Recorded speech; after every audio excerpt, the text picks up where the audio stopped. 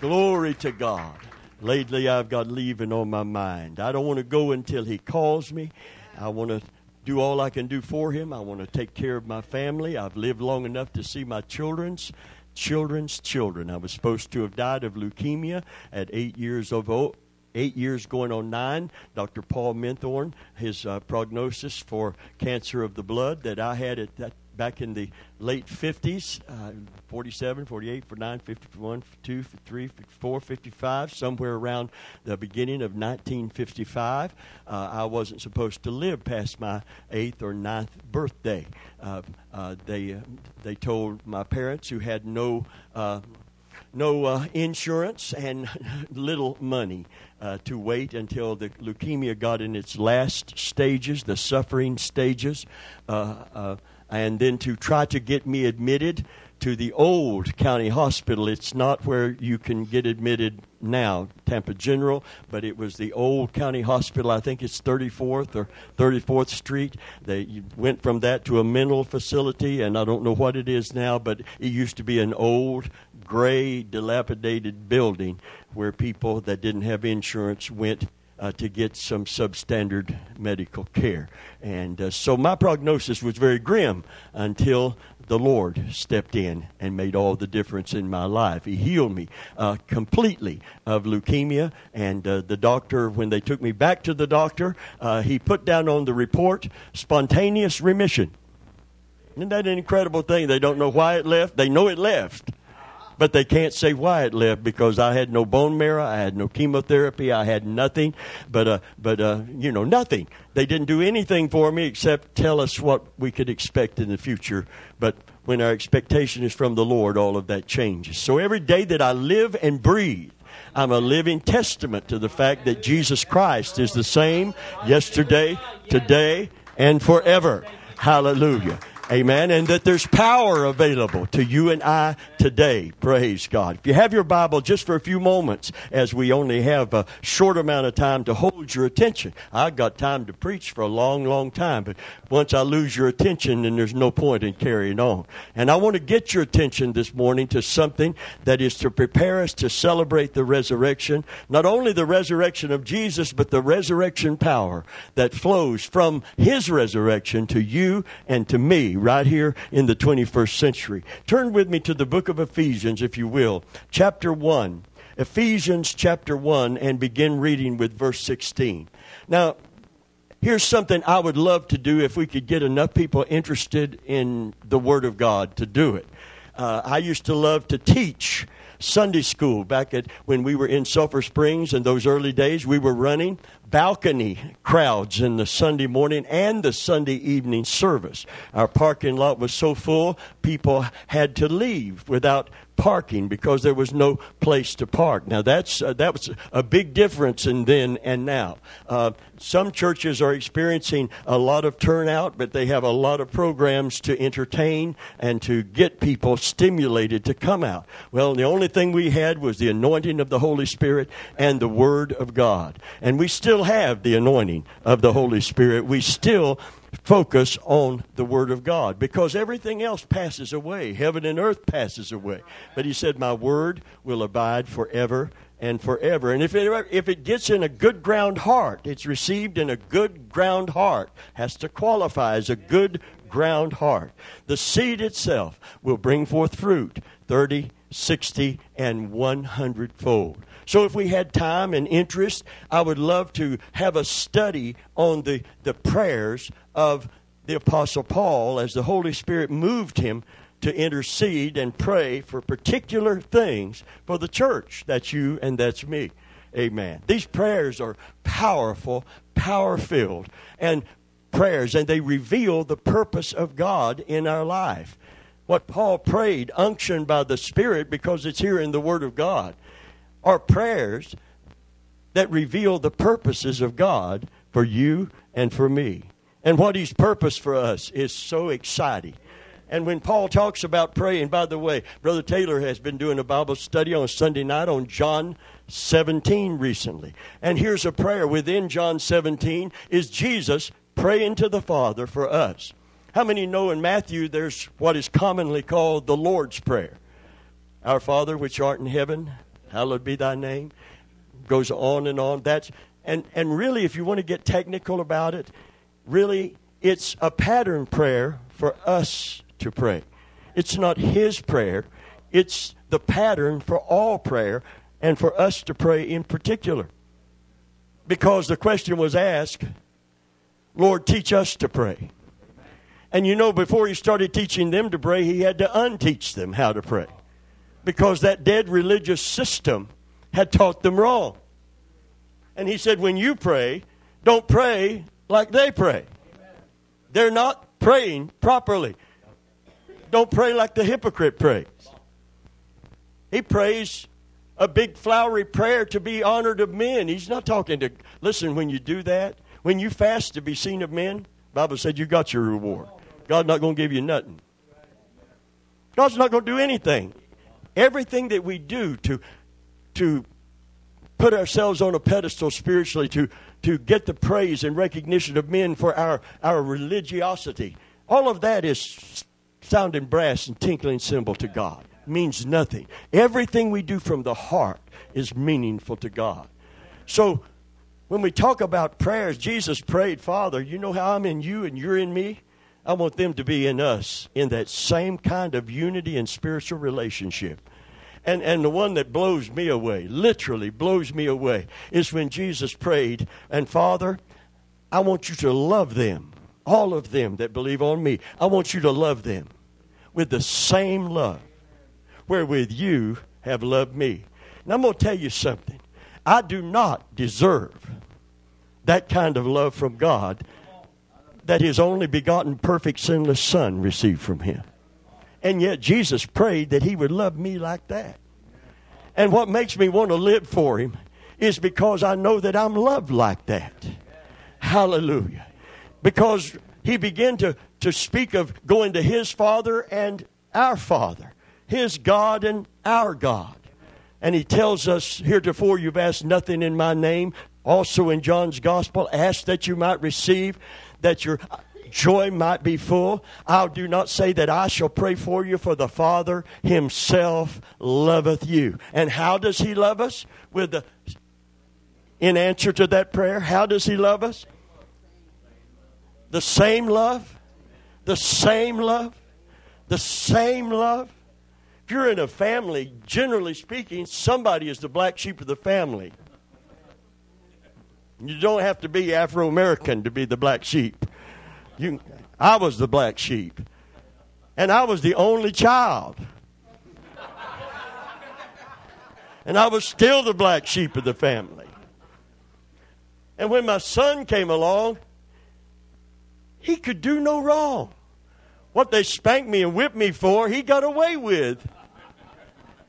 And when I gave him a little spanking, I never gave him like I got it, but I gave him little spankings from time to time. And my dad would step in and say, oh, Bobby, he didn't mean to do it. And I thought, good Lord, man, what changed? What has happened to you? What mellowed you? And he used to spank me and say, you going to do that anymore? And I was already ready. I had my, no, daddy, no, daddy, no, daddy, no, daddy, no, never again. So I was nailed for everything. They caught me. They got me. They nailed me on everything. But when he come along, it's like their love for him blinded them, or they refused to look at some of the faults in him. But they didn't let me get away with nothing. Listen to me. To be loved with the same love wherewith Christ, wherewith God has loved his Son, to bring us into his family, not as stepchildren, but as full-blown sons of the living God. Hallelujah. Now, Paul said, you are the sons of God. Now, how many know we're living we need to live in the now of our salvation. It doesn't appear what we shall be. We know we'll be in glorified bodies.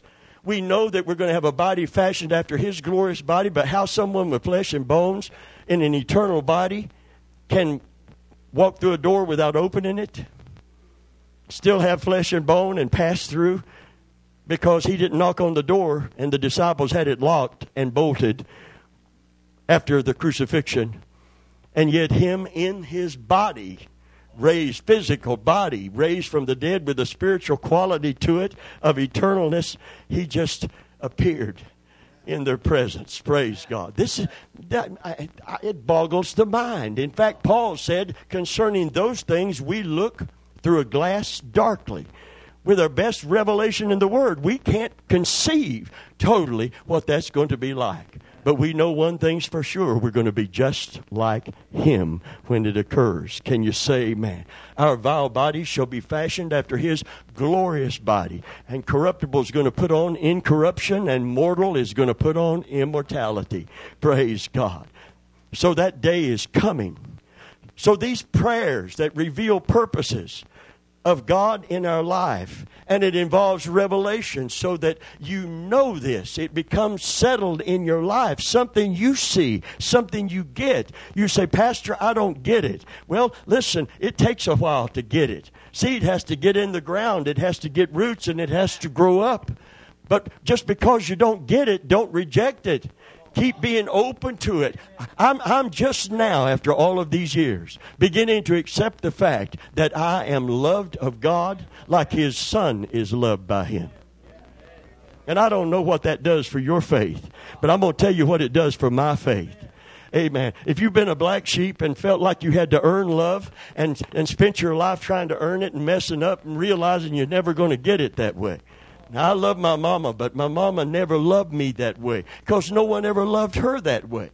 There was there was no unconditional love. Everything was conditioned upon performance. When you come to God, God wants you to perform to the optimum. He wants you to be a choice servant of his. Hallelujah. But you can't earn his love by being that. Amen. God commendeth his love to us in that while we were yet sinners, Christ died for us. Paul put it forth this way. He said, there are some people that for a good man they might die. For a great man they might dare to die. For a good friend they might die. But God commends his love to us that while we were yet sinners, Christ died for us. Every person who misses heaven will go to hell loved of God enough that he would give his Son. Loved by Christ enough that he would stay on the cross. This is a different kind of love than we've ever had and been used to. And some people spend their whole life trying to earn it, trying to merit it. And salvation itself is an unmerited gift. You couldn't earn it if you were there's no sinless perfect person. None of us. We've all sinned and come short of the glory of God, and yet he loves us and wants to save us, pardon us and forgive us, and give us victory in our life. Hallelujah. So these prayers reveal purposes. Let's begin reading. If I don't get into this, I'm going to stay in John 17, and I really wanted to get into this. Now, say it with me, now. Paul said now, and I'm still in John 17 and other places. Now, we are what? Old sinners saved by grace. No, you were an old sinner. You have been saved by grace. But now that you have been saved by grace, he says it's all changed. Now, oh, hallelujah, Sean, now we are the sons of God. And he said if you are genuinely, spiritually, a son of the living God, Jesus is not his only begotten anymore.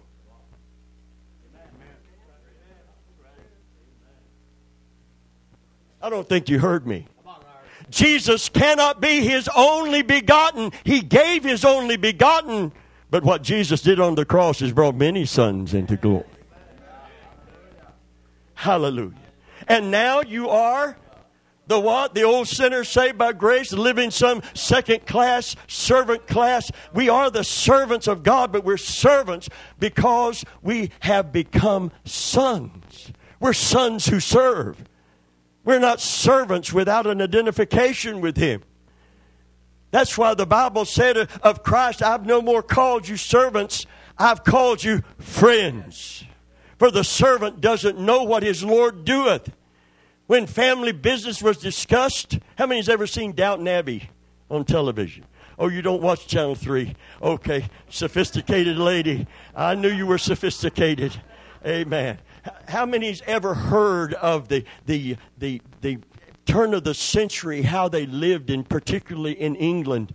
When there were you were either in a class where you were in the gentry, the high class, and servants. Their servants' quarters were below, and they came to serve. But when there was family business discussed, the servants had to leave the room because they were not part of the family, and they were not partial to hear anything that had to do with the family. But Jesus said, "I've not called you servants, even though I want you to serve me, but I haven't called you servants. I'm not going to treat you as servants, second class." Amen. Hallelujah. I have called you friends, because the servant doesn't know what his Lord doeth.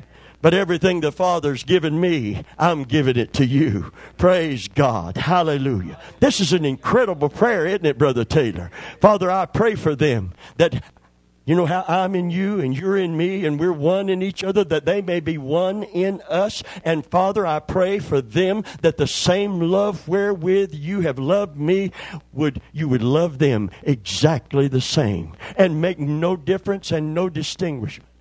True story of a little boy. Kids pick on kids when they find out any weakness. He was adopted. Kids in the 3rd grade found out he was adopted. And they begin to say, "That's not your real daddy. You're adopted. That's not your real daddy. You're adopted." And they would say, you don't even know who your real daddy was. You don't even know where your real daddy is. That's not your real daddy. And he got kind of fed up with it. And I love the way he answered them one day when they were riding him about that. He said, "You know something? You know your daddy. He didn't have no choice when you were born. He didn't choose you. He just got stuck with you. But my daddy picked me. He chose me." Can you say amen? I'm going to tell you something. The Bible said they that were with Christ, they were chosen. And they were faithful. But it begins with Him choosing you. The Bible said that you did not choose Him. You responded to Him. But initially, you didn't choose Christ. There's not a Christian that got up one morning and said, "I want Jesus," without God choosing you and drawing you first. We didn't choose Him. He chose us. And we don't love Him because a commandment says, "Thou shalt love Him with all your soul, heart, mind, and strength." That's not why we love Him. That's how we should love Him. But that's not why we love Him. The Bible said clearly we love Him because He first loved us. So before you start trying to love God, He wants you to receive His love for you. Can you say amen? The Bible said in 1 John that he that feareth, dreading God and fearing life, is not perfected in love. Because perfect love casts out all fear. Now, there's some people that fear grips them all the time, and there may be some spiritual things that need to be dealt with, but most of the time it's not a spirit of fear in the sense of some evil spirit from down below. Everybody in here has the propensity to fear when conditions are fearful around you. So when the Bible said to fear not, it meant to manage fear. It didn't mean to never act like you're never affected by it. That would be a lie. That would be a terrible lie. If they called today or Saturday, I got a call from the highway patrol, or they knocked on my door and said, "Your wife has been in a terrible automobile accident. She has been helicoptered to Tampa General or St. Joseph's, and we don't know her condition." I'm going to tell you something. This man right here, my blood pressure would go up. My heart would begin to beat fast. "Oh, Brother Venable, wouldn't you just say, 'Yes, well, I'm in the midst of cooking me some scrambled eggs right now. And as soon as I'm through with my breakfast, I will check on her.'" No, that's stupid. Amen? You wouldn't be human. You would either have to be superhuman or subhuman. And let me tell you, you're not super nor sub. You're very human. For the sake of you that were not here when I tell it over and over again, Muhammad Ali was traveling to the Philippines to have that. Anybody remember Muhammad Ali? Cassius Clay first. He had a mouth on him, but he backed it up with his fist. So what can you say? Amen? He was confident and competent as a boxer. On his way to the Philippines, got on a plane with a little Filipino stewardess, and the sign going to Manila to fight the Thriller in Manila. and the little stewardess walking up and down the aisle because the little ding came on and it said, fasten your seatbelts. They're ready for takeoff. And he hasn't fastened his as she walked by. So she stopped and turned around and she knew who he was and she said, buckle up, champ. Time to buckle up. You know how he responded? Superman don't need no seatbelt. You know how she responded? Superman don't need no airplane either. And the champ buckled up. Can you say, man? Let me tell you something. I don't care how anointed you are as a Christian. I don't care what Christian leader you look up to. He is not superhuman. And he is not subhuman. He's like you and he's like me. He's human.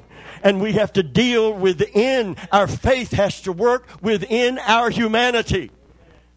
I don't get up every day feeling like I can run through a troop and jump over a wall. Sometimes I get up feeling like I've been jerked through a knothole backwards. Amen. But I'm told in the Word of God that God still sits on the throne no matter how I feel. And God is still in control no matter what is happening in my life. And I'm told in the Word of God, and I've accepted it into my life, that all things, that's the good, bad, and the ugly, everything that happens, if I keep my trust in God, He's able to subdue it to Himself and cause everything to work together for my good and His glory. Can you say amen? Everybody say it's a win-win. My good and His glory. I receive the blessing and the benefit of a God who is able to take everything that happens in my life, even the evil intentions against me, and use it for my good and His glory. Can you say amen? But we do know. Everybody say no. But we do know that all things. Once it's settled in your life, you can praise Him when things are going wrong because of what you know. For we do know. It doesn't just say all things. That does you no good to have that theological concept preached to you. It's when you have a personal acceptance and understanding of that great fact, and whatever happens, you know this. Praise God. And it's such a settled knowledge within you that you praise Him in spite of it. I will bless the Lord when things go well and when things go my way. No, I will bless the Lord at all times. His praise shall be continually in my mouth. Bless the Lord, O my soul, and all that is within me. Bless His holy name and forget not all of His benefits. And one of the benefits of the new covenant is the promise. Lo, I am with you always. Man was scared to get on an airplane. He's scared of flying. One man quit a rock band in the middle of making millions because he was so afraid of flying, he couldn't get on the plane to make the dates with them. Gave up millions of dollars because of his fear of flying. One man with a terrible fear of flying got on a plane, had to take a plane for a funeral. He was getting on the plane. He was shaking all over. He sat down by a man who was a Christian. He said, "What's wrong with you, sir?" He said, I'm afraid of flying. I don't know if I can. I may have to get off this plane. He said, "Well, listen, Jesus promised to be with us always. He's with us now." The man looked around, uncomforted, and said, "Yes," but he said, "And lo, I am with you always."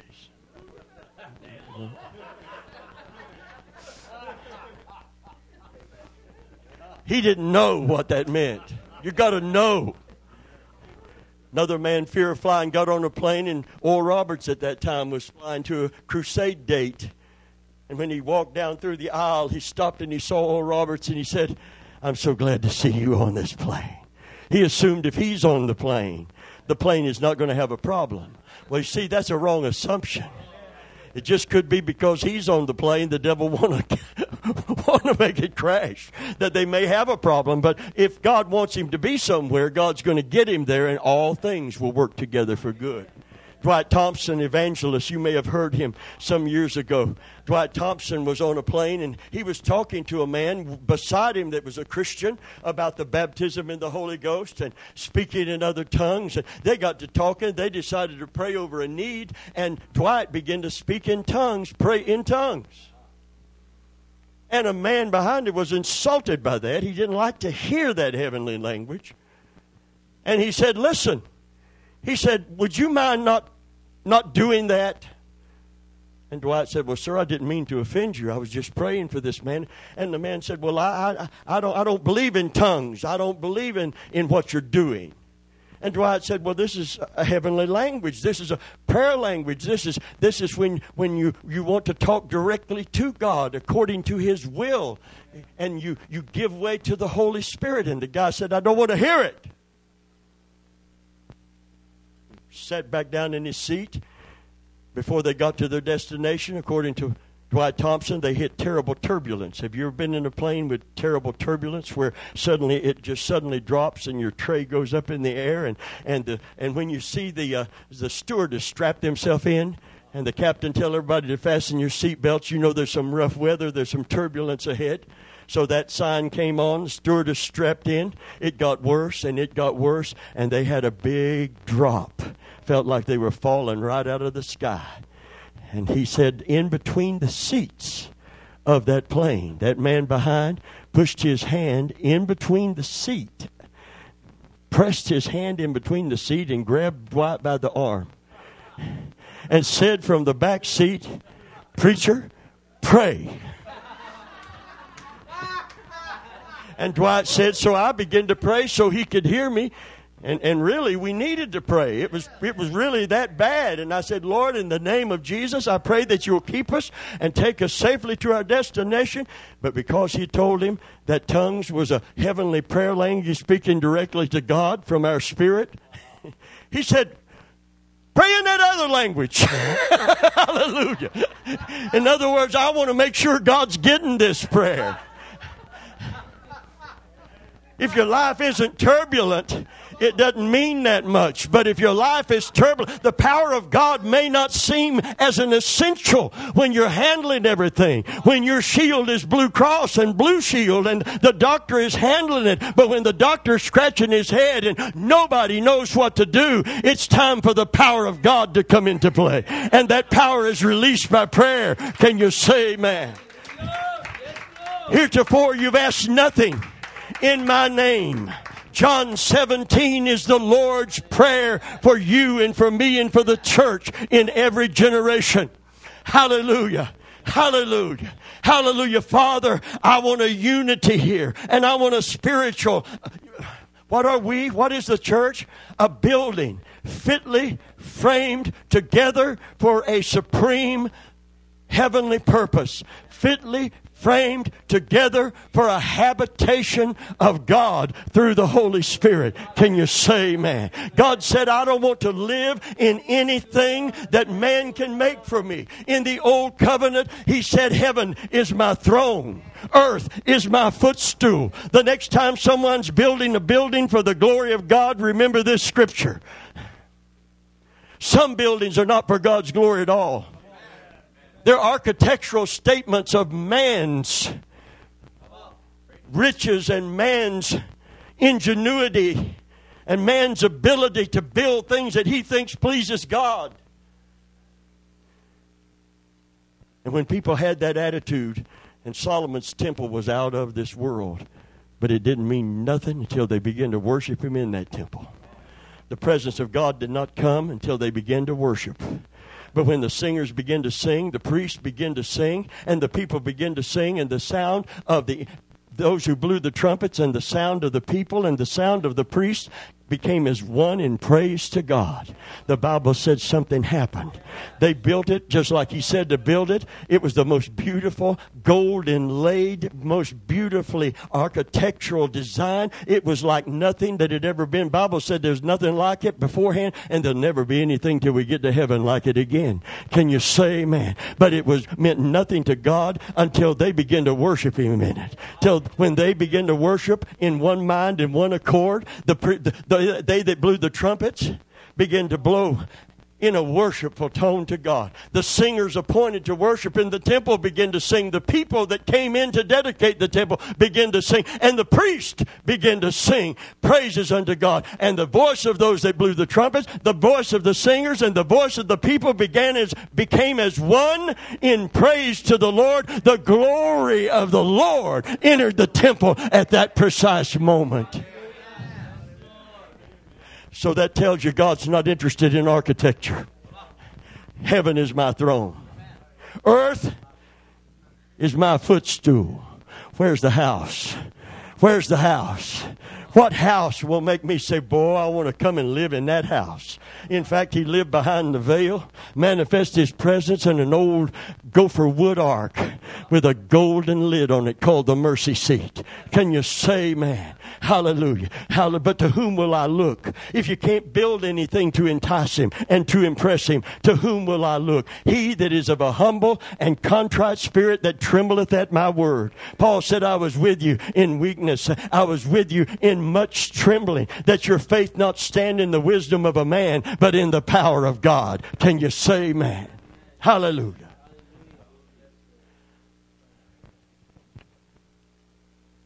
A lot of Pentecostals don't know what they have. They think the Holy Spirit is a toy to play with instead of a tool to work with. Your prayer language is not to show that you have spiritual status among your peers. Tongues is something holy, precious, and powerful. Paul said, I will pray with my understanding, and when I don't understand, I can still pray with the Spirit. I will sing with my understanding, and I will sing with the Spirit. When I pray and intercede for people, some people, I know their need. It's been brought to my attention or God reveals it, and I pray for them according to that need. But some people, I don't know their need, but I sense as I'm praying, there is a need. But the Holy Spirit knows the need. The Bible said, no man knoweth the things of a man except the Spirit of God. He searches the deep things. Amen. He knows your need today. He knows how to meet that need today. And He has people that will pray according to His will for that need to be met. And some people I have to stop and say, Lord, just meet their need, whatever it is. No, since I don't know, I'm going to acknowledge that He does know. And I've been given a language to pray in if I defer to the Holy Spirit, that He can pray through me for them and make intercessions, sometimes with groanings and moanings that we don't understand. Howbeit, if I speak in an unknown tongue, my understanding is unfruitful. The people who are against all of that expression of God's power and the gifts say that it has to be a known language. That happened on the day of Pentecost for a witness.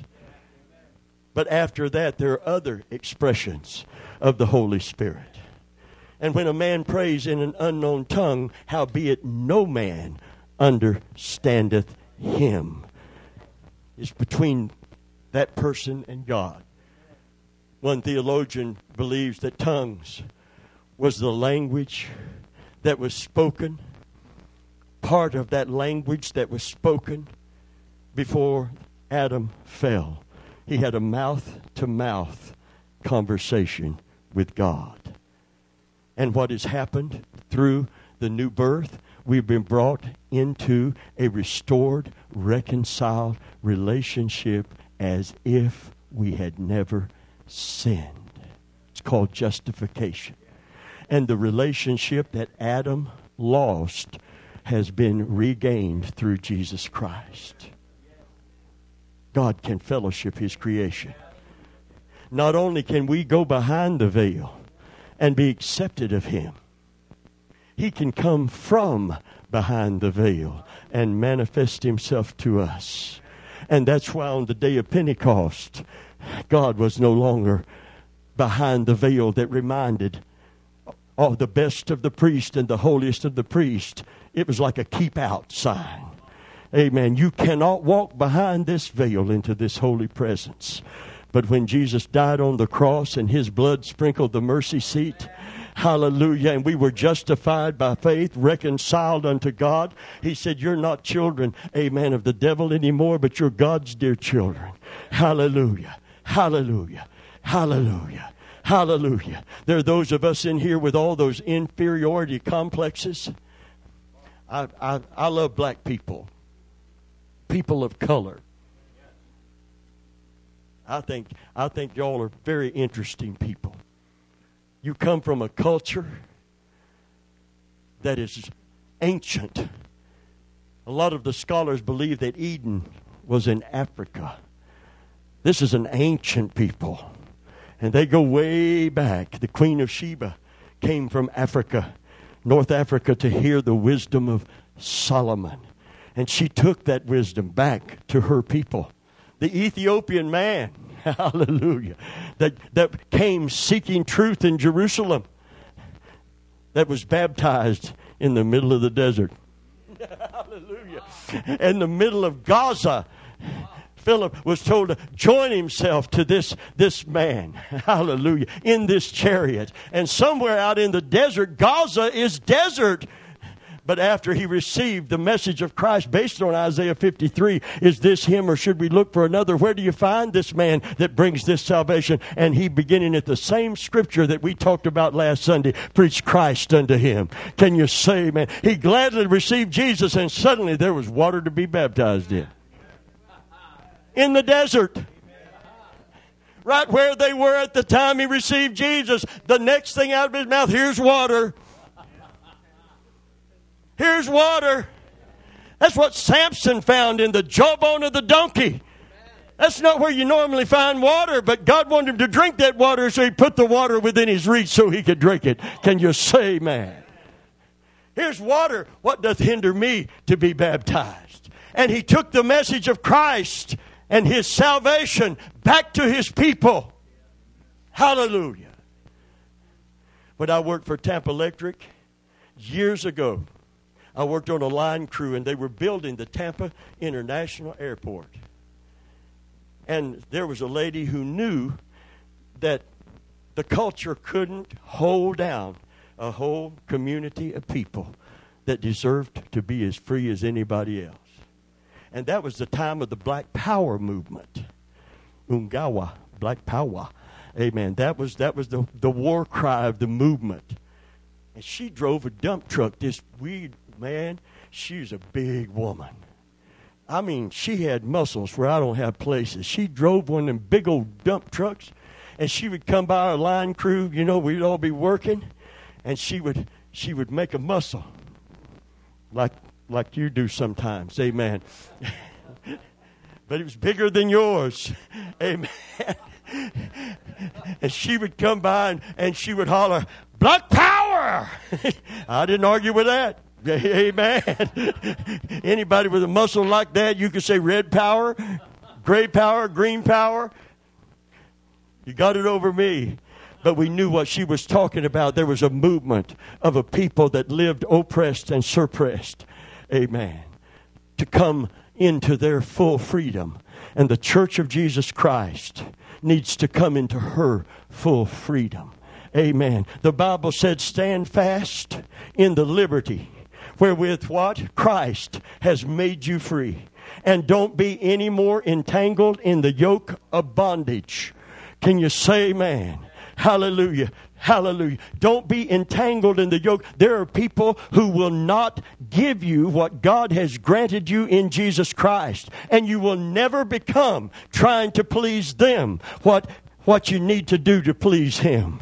Amen. You can't love Him like He said to love Him with everything until you accept His unconditional love for you. And that's what stimulates the love in you for Him. I'm not asking you to love Him with everything. I'm asking you to recognize and receive by faith that He loves you, amen, enough to give His Son, and Christ loved you enough to stay on the cross. Can you say, man? And He hasn't called you servants. He's called you friends. And right now, right here in the now of your salvation, you are the sons of God. And if sons of God, Paul said, then you are heirs of God. And, oh, come on, church. And if you're an heir of God, you're a joint heir with Jesus.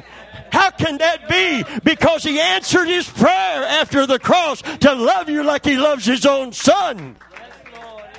And what did Jesus say in Pilate's hall? Father, I know that you hear me. How did He know? Because the love that God had for him. He don't listen just because He sees your faith. He listens because He loves you first.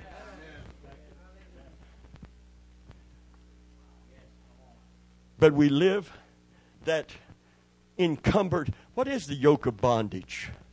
What is the yoke of bondage? Be no more entangled in the yoke of bondage. Everybody under that religious system. This is not license to sin. This is not freedom to do your own thing. This is to bring you into a love and a devotion that you want to serve Jesus with everything you are. And because you know you're loved that much, there's a faith in Him to give you everything you need to follow Him. It's out of devotion, not emotion. A deep devotion to Him. If a man love me, he'll do what? Keep my commandments. And listen, it won't make him look like he was baptized in pickle juice. Well, sweet pickles have pretty good juice. They're baptized in vinegar. Amen. He won't wear his religion like some kind of terrible weight. He won't. So when Jesus said, Ho, you that labor and are heavy laden. It's a religious, oppressive religious system. Come unto me. Come unto me. And I will give you rest. Take my yoke upon you. My yoke. Don't be entangled in the yoke of a dead, dogmatic. There's a place for dogma, but their dogma was wrong. That religious system put Him on the cross, and He was perfect and sinless. Imagine what it would do to you and me. Amen? That religious system wanted to kill a woman.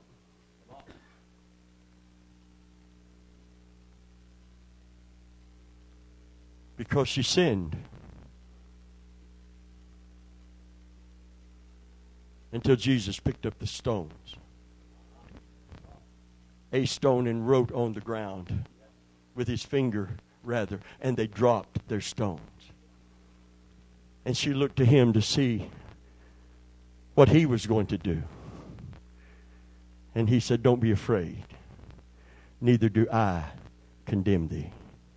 Is that license to sin? No, go and sin no more. Don't continue in sin. This is an opportunity to be delivered from it and forgiven of it, not to live in it. Amen? Listen very carefully. This is important. That yoke of bondage. Be no more entangled. Take my yoke upon you and learn of me, for I'm meek and lowly in spirit, and you will find, in pleasing and serving God, you will find rest for your soul. You'll find deep peace within and joy in serving Him. Can you say, man? That yoke of bondage will weigh you down. It's to people under an oppressive religious system. That's the context of come unto me, you that labor and are heavy laden. I used to go to the Naturite gym. Don't look at me now. That was in a galaxy far, far away in a time long. Say, you don't look like you go to no gym. I know, I understand that. But I used to. And the guy that owned the gym taught biology at King High School, and he knew a lot about physiology. He was also a local bodybuilder himself. And I went in, and they named me Preacher Bob. That's what they called me. They gave me that moniker at the gym. And I tried to talk to him a little bit about the Lord and the things of God, and he had soured on religion. His mother was part of a religious system that you had to do penance if you felt you had done something wrong. And said, a huge church in a large city, he saw her one winter climb all those steps up to this huge church on her knees until they bled.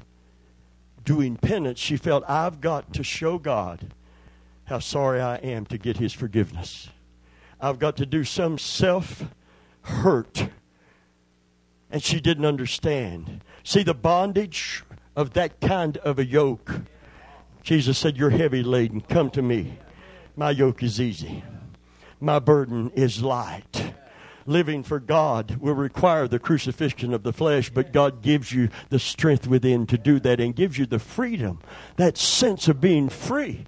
That I don't have to give in to that anymore. I'm not bound to that anymore. I'm not a slave to Satan or sin anymore. I'm a servant. I'm a doulos of the Most High God. It's a love relation. When you serve out of love, it's not a slavery. It's something you want to do for a great master. Be not again entangled. Listen to this.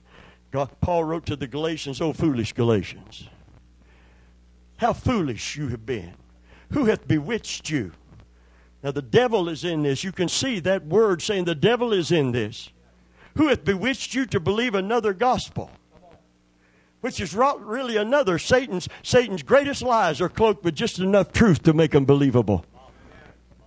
Who hath bewitched you to believe another gospel, which is not another, but some have perverted and polluted and changed the gospel of Jesus Christ. Amen. Do you think, and it showed what it was, do you think having begun in the Spirit that you can be perfected after the flesh? Do you believe that you can begin your walk with God dependent on His Spirit regenerating you, His Spirit empowering you, and now that you got it, your practice of your religion is going to be enough to walk it out? Your own resolve, your own energy, your own strength? No, Paul said, I live, but I'm dead, but yet I'm alive. It's no more I that live, it's Christ that liveth in me.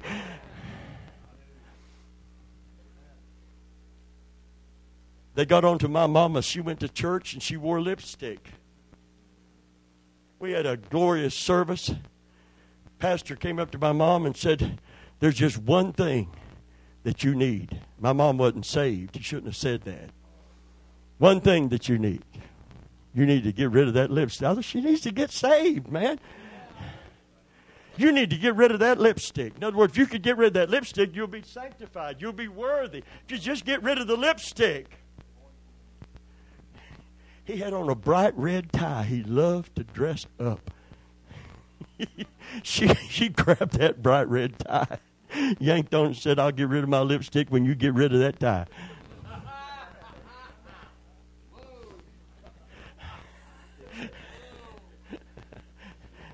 Amen. Bringing the same attention. Saying, hey, look at me. There's nothing wrong with a bright red tie. You can be sanctified and wear a red tie. We were around some people, the ladies wouldn't shave their legs or underarms because they thought that was vanity. People can take everything over in crazy land. I read 15 years ago, I read in the Tampa Tribune, 3 women in Texas were stopped driving a pickup truck, 3 of them in there singing Christian songs, driving a pickup truck naked. Had mustard smeared all over. They'd been fasting and praying, they said, and seeking God, and read in the scripture about mustard. Faith is a grain of mustard seed. And they'd read a scripture that our holiness shouldn't be with silver or gold or the plaiting on of plaiting of hair or the putting on of apparel. So if we smear ourselves with mustard and get naked, we're really going to get close to God.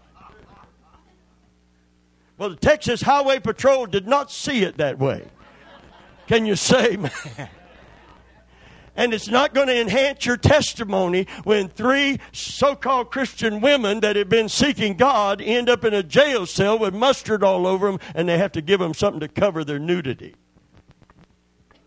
I wish I could tell you that was a fairy tale and a fable. That was in the Tampa Tribune. That occurred because they just wanted some kind of spiritual experience. Did you know what a lot of Pentecostals do? They'd rather feel something than learn something. Amen. What kind of service you have Sunday? Oh, you should have been there. It was the most wonderful service. It was so powerful the preacher didn't even get to preach. Amen. That's that. When I got saved, that was it. The ultimate way. If we could shout the house down, we thought we had it made. But people are not perishing because they don't shout on Sunday. People are perishing for one distinct reason: a lack of knowledge. Amen. They that do know their God, they'll be strong and do exploits. Can you say amen? Hallelujah. Hallelujah. Hallelujah. Hallelujah. I often think of that lady that had a knowing. We're not going to stay suppressed. We're not going to stay oppressed. A day is coming when we're going to be truly free. Truly free. And whom the Son sets free is free indeed. And don't you ever go back and be entangled in the yoke of bondage. There are people that God will save if they will just, He'll save them like that. That people that know them do not feel that they deserve to be saved like that. They won't allow for God doing what Jesus came to accomplish. They won't allow that the thief on the cross could actually receive from Jesus today. You'll be with me in paradise. Didn't have time to go redo something, undo something, or do something. But he had the faith to look to the one that could do it all in his behalf, and that's Jesus on the cross. Can you say amen? Hallelujah. I'm telling you, there are no hopeless cases. I'm telling you that what you would disqualify many of us, be careful, be caution. Amen. The same judgment you meet with Al, it's going to come around and be meted to you again. God loves you today. You are a son and a daughter of God. He has no stepchildren. Can you say, man? He loves all of us as if there was only one of us. He's answered the prayer of Jesus because Jesus paid the price for it on the cross. Can you say, man? Hallelujah. Let's just give him praise in this house today. Hallelujah. Hallelujah. Hallelujah. Hallelujah. Hallelujah. So I'm looking at regal people today. And some of you are oppressed spiritually. The owner of the gym, Stan Morey was his name. It's in Temple Terrace. I'd take my son to school. I'd go to the gym.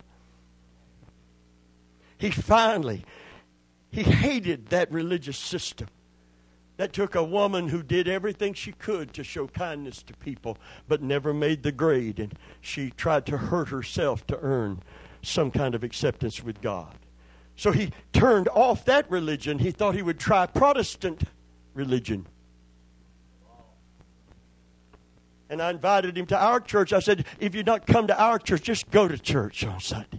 Hear the gospel of Jesus Christ. He went to a prominent church in Temple Terrace on a Sunday. On Monday, 3 deacons from the church showed up at his house. They didn't ask him about salvation. They didn't talk to him about Jesus. You know, they knew he was a businessman. He owned a gym. And you know what they asked him? They said, would you like to become a member? They didn't care about his soul. Talk about Jesus at all. Would you like to become a member of our church? And they told him what membership required, that he give them a financial statement of his annual income from his business. I know. Yes, ma'am. This is the guy I'm witnessing to. This is the guy that's already tried one religion and saw how empty and cold and indifferent and heartless it was. And now he's trying what we say is the right religion, and this is what he's getting. He feels like he's being merchandised, and he is. And he had tears in his eyes. And I had tears in my eyes. And I said, that's not the gospel.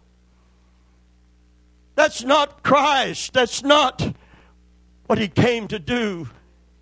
And I tried to tell him, I couldn't talk to him about religions, and I talked to him about Jesus. I just talked to him about Jesus. And he closed the door. But in his heart, something must have been occurring, because it was during the Christmas season.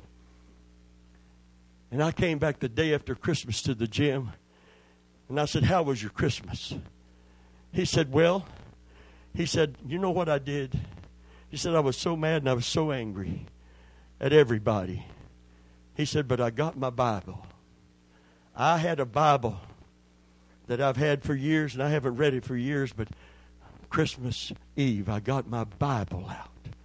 And I began to read everywhere I could find anything about Christmas in the New Testament. And said, I sat down with my family, and we read about the coming of Christ and what he did in the Scriptures. And I thought, what a shame that he had to get away from organized religion to begin to find something accurate and true out, not only about God and Christ, but about the real value, the thing that God puts the value on. Can you say, man, hallelujah? I want you to know that you're worth more than many sparrows today. I want you to know that God loves you with an everlasting love, and with loving kindness, he's drawing you to himself. Praise God. And I want you to know, if you're in a turbulent situation, that the baptism of the Holy Spirit, that you can talk to God when you don't know how to pray. And you can pray in the will of God. And this is the confidence that we have in him. If we ask anything according to his will, we know he hears us. And if we know he hears us, we know we have the petition that we've desired of him. Hallelujah. Praise God. Praise God. Salvation of souls is the number one. There's nothing that'll ever surpass that. There's no joy based on anything else that will be lasting. Rejoice not that demons are subject to you, Pentecostal. Don't rejoice over the authority you have to cast out demons. Rejoice rather for this reason. Hallelujah, that your name is written in the Lamb's book of life. Can you say amen? Hallelujah, hallelujah. We've got power. We've got authority. But that's not why we shout. And that's not why we sing. And that's not why we praise him. We praise him because he shed his blood and we are saved. We're the sons and daughters of the living God. Hallelujah. And this is not going to be black power, white power, red power, yellow power. This is going to be Holy Ghost power in these last days. Can you say amen? Hallelujah. I can't show you my muscle because it went somewhere. I don't know what happened to it. I'd wear my muscle shirt, but I don't have muscles anymore, so I don't do that. Told someone one day I didn't have sleeves in my shirt at the gym, and I said, I used to have sleeves in this shirt, and I flexed my muscle, and they fell off. But then God knows how to humble you, don't he? Oh, yeah, we had a guy in there that was a serious bodybuilder. I would walk in my T-shirt, and he come over, my sweatpants and T-shirt in the summer, and he'd come over as I was walking in. Can I demonstrate with you, sir? Would you just stand up? He'd walk up behind me. And say, wait a minute, Preacher Bob. You got a string hanging out your sleeve. And he'd pull my arm. Can you say, man? You can be seated. Thank you so much. We have power and authority that we never use in Christ. We come before God many times as a beggar looking for crumbs when we are the children. It's not meet to take the children's bread and give it to dogs. True, Lord. But even the dogs eat the crumbs. Well, honey, she could do that. She was a Gentile and she wasn't saved. The covenant was with the Jew. But something has occurred since Calvary. There's neither Jew nor Greek. There's neither Jew nor Greek. There's neither bond nor free. There's neither rich nor poor. There's neither black nor white, male nor female. But we are one in Jesus Christ. Can you say amen? So we don't come looking for, and look what she got.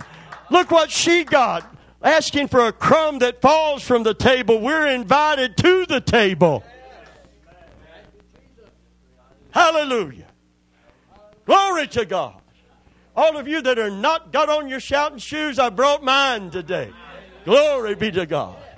And I believe God is going to save the lost. I believe God is going to deliver the captive. I believe God is going to heal the sick. I believe God is going to do a wonderful work in this generation. And the whole earth is groaning. Maybe that's why the earthquakes are occurring in so many different places. The earth is groaning for something. The earth that is inundated with all the evil of a fallen world wants something to occur.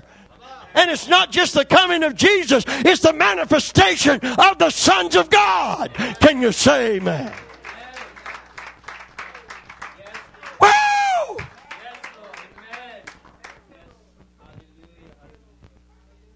The manifestation of who? The sons of God. And who are we right now? The sons and daughters of Almighty God. When we stand up as salt, when we shine forth as light, hallelujah, they that sit in darkness will see the great light. And I believe God's going to raise up a people. It's going to have to surpass religion and religious ritual and religious routine.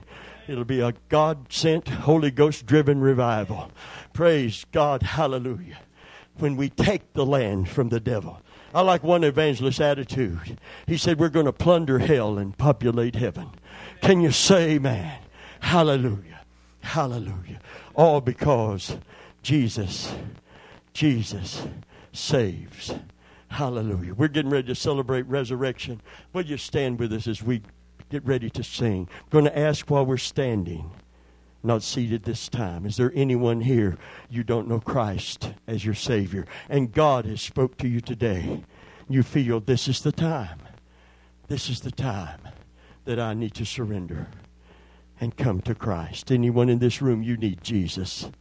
You need that forgiveness. You need that sonship. You need that friendship from God. You need that help from above right now. You need to know if you draw your last breath, you'll take your next breath in heaven. Anyone in this room, I need Christ as my Savior. Anyone in this room, anyone while we wait, just a holy moment. I need Christ. Anyone here that's known the Lord, maybe even as a child, but you never understood what you had in Him. And therefore the world began to grab your attention away from Him. But today you're beginning to see what it means to be truly saved. And the blessing and benefit of the blood of Jesus in your life. Anyone here want to come back to God? I want to find my way back to my Father's house. Anyone in this room, you want to come home to the Lord? Anyone here? Praise God. How many people in this room are learning something? Learning something as we go along. Praise God. Praise God. Praise God. Praise God. Praise God. Praise God. Let's begin to praise Him right here. Let's just have something to praise Him with before we leave this building today. Hallelujah. And next